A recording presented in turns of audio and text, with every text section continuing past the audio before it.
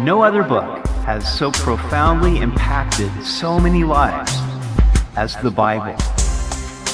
Welcome to Simply the Bible, the Through the Bible teaching program of Pastor Daryl Zachman of Calvary Chapel, Treasure Valley.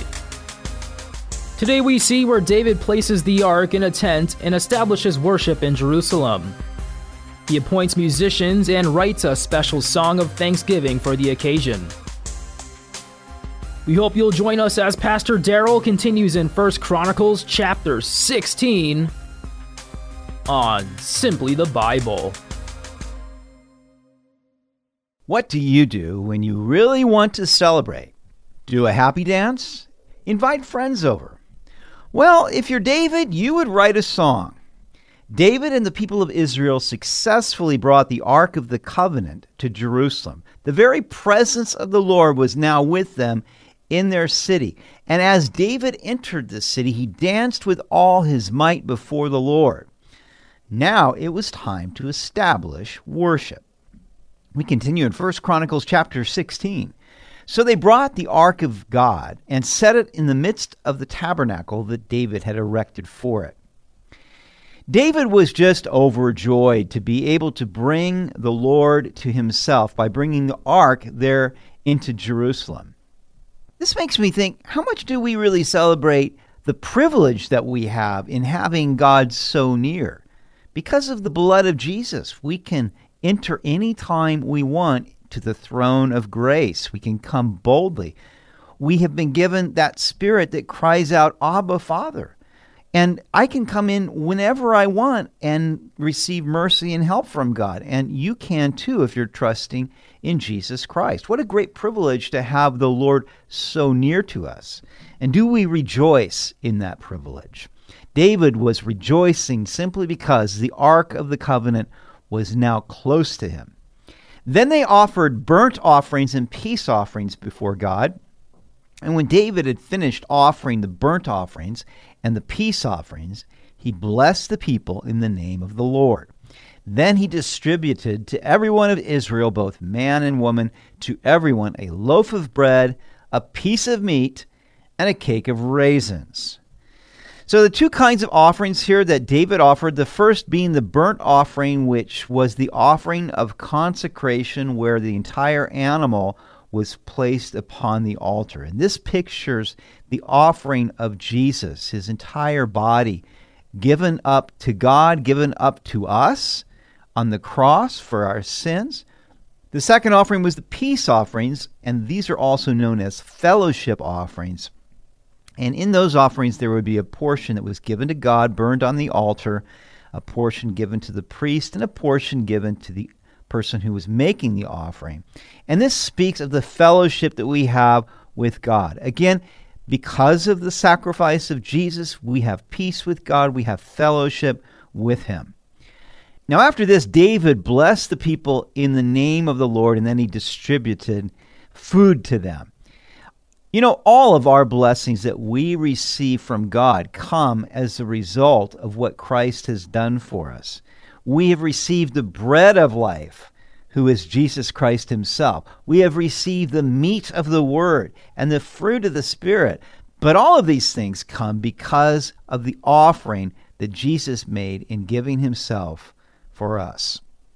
And he appointed some of the Levites to minister before the ark of the Lord, to commemorate, to thank, and to praise the Lord God of Israel. Asaph the chief, and next to him, Zechariah, then Jael, Shemiramoth, Jehiel, Mattathiah, Eliab, Benaiah, and Obed-Edom, Jehiel with stringed instruments and harps, but Asaph made music with cymbals. Benaiah and Jahaziel, the priests, regularly blew the trumpets before the Ark of the Covenant of God. As David established this worship, he envisioned a continual worship, and so he assigned these musicians and singers to regular places so that they could be continually offering worship before the Lord. This would be their occupation there before the Ark of the Covenant. And it says that they were there to commemorate, that is, to remember the works of God. Just continually bringing forth before the Lord and before the people all the marvelous works that God had done. When it comes to remembering God, what do we wake up thinking about?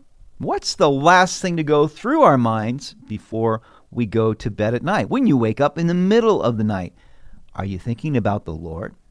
And what's your meditation throughout the day? Is Jesus on our mind? How much do we include God in our daily plans and activities? Do we remember to give him thanks for the prayers that he's answered? God wants us to have continual fellowship with him. He wants us to remember him. The Apostle Paul wrote to the Thessalonians, "Rejoice always, pray without ceasing, in everything give thanks, for this is the will of God in Christ Jesus for you." To this, we could add that it is good for us to remember the works God has done in our lives, perhaps even to journal them. These will encourage you on your down days and give you good praying material with which to give God thanks. The more we remember God's faithfulness, the less our minds will be occupied with ourselves and our circumstances, two things that can make us either anxious or discouraged. Verse 7. On that day, David first delivered this psalm into the hand of Asaph and his brethren to thank the Lord. For this special occasion, David wrote a song of thanksgiving. Portions of this song are also found in Psalm 105. When David wanted to express his devotion to the Lord, he wrote a psalm. I admire those people who can express their thoughts and emotions through music and words. It seems that this was David's gift to God for all that he had done to establish David as king and to allow David to bring the Ark of the Covenant to himself there in Jerusalem. As the musicians and singers were all assigned now to their duties, David wrote them a new song for this time of dedication and celebration. It is one thing to read the Psalms and be moved and inspired by them. It is something else to pray through them and then do what they say. When a psalm says, give thanks, then stop and give thanks. When it says, remember the works of the Lord, then stop and recall the things God has done for you. When it says, sing to him, then stop and sing a favorite hymn. This is how we rededicate the Psalms to their original purpose. That is to be vehicles to lead us into worship. How I love it when songwriters put the Psalms to music so that we can sing them. Oh, give thanks to the Lord. Call upon his name. Make known his deeds among the peoples. Sing to him. Sing psalms to him. Talk of all his wondrous works. Glory in his holy name. Let the hearts of those rejoice who seek the Lord and his strength. Seek his face evermore. These are all ways that we can glorify God. You see, we have been made by our Creator to worship him, and we will never be satisfied until we are fulfilling that purpose. Rejoicing in the Lord glorifies God, and it strengthens us. It's also a great witness to others. Each year, we go up into the mountains for our family camp as a church. And one of my favorite parts is on Sunday morning, we all gather together and we sing songs of worship. And as we're doing that, I'm mindful of the other campers that are around us, listening to these praises of God going forth. And I just think it's a great witness. Verse 12, remember his marvelous works, which he has done, his wonders and the judgments of his mouth. O seed of Israel, his servant, you children of Jacob, his chosen ones. He is the Lord our God. His judgments are in all the earth. Remember his covenant forever, the word which he commanded for 1,000 generations. And so here again, David is saying, remember his marvelous works. Think about it. God's past faithfulness demands our present trust. David said that God's judgments are in all the earth. Now, God is slow to anger and slow to bring judgment, but his judgments are seen everywhere. He brings down proud and ruthless despots. He raises up the humble and faithful ones. He brings both prosperity and famine. We remember his covenant, for he will always act by its terms. If we will do our part, then God will do his part. But we must take time to remember his covenant. And we do that by reading and studying his word. In fact, as we teach through the Bible on this radio program, that's exactly what we're doing. We're remembering his covenant and his word that he has provided for every generation. And just remembering this in faith brings us comfort and encouragement. Verse 16, the covenant which he made with Abraham and his oath to Isaac, and confirmed it to Jacob for a statute, to Israel for an everlasting covenant, saying, to you I will give the land of Canaan as the allotment of your inheritance, when you were few in number, indeed very few, and strangers in it. So David speaks here of the covenant God made with Abraham. You'll recall when Abraham was in Ur of the Chaldeans that God said, go to a land and I will show you where to go. And Abraham went, and God made his covenant with Abraham, which was threefold. God promised to give Abraham the land of Canaan, wherever he could walk, wherever he could look, east, west, north, and south. God said, I will give this to you as your everlasting possession.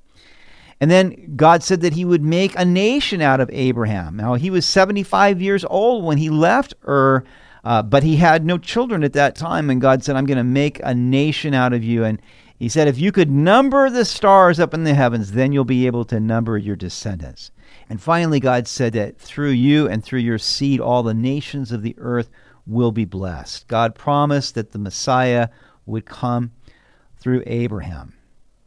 Verse 20, when they went from one nation to another and from one kingdom to another people, he permitted no man to do them wrong. Yes, he rebuked kings for their sake, saying, do not touch my anointed ones and do my prophets no harm. So Abraham was able to travel through Canaan. He owned no land, but he went from one kingdom to the next.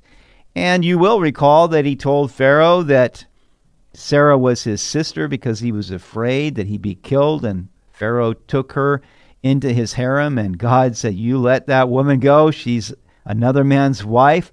And then, of course, Abraham did the same thing with Abimelech, the king of the Philistines.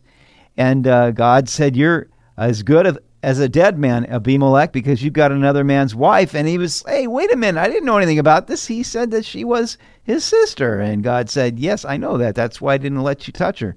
But you need to give her back, and he will pray for you because he's my anointed one. He's a prophet. And you know, David really took this to heart himself, because when God delivered King Saul into his hand, King Saul was trying to kill him. David knew that he was supposed to be the next king, but David refused to lay a hand on Saul because he said, he's the Lord's anointed. I'm not going to touch him. God will take care of him. And that's a good thing for all of us to remember. God is going to take care of his anointed ones. We should not touch them or lift our tongues up against them, but let God deal with them. And so we'll end it there today. We're about halfway through David's song of thanksgiving, but I'd encourage you just to take this psalm and other psalms to heart and pray through them and just make them your own. Let it be the springboard for your own personal worship. You've been listening to Simply the Bible, the Through the Bible teaching program of Pastor Daryl Zachman of Calvary Chapel, Treasure Valley. For more information about our church, please visit our website at calvarytv.org. To listen to other episodes, go to 941thevoice.com or check out our iTunes podcast. Tomorrow we'll see where David concludes his song of thanksgiving to the Lord. Then he appoints continual worship before the Ark of the Covenant. We hope you'll join us as we continue in the book of 1 Chronicles on Simply the Bible.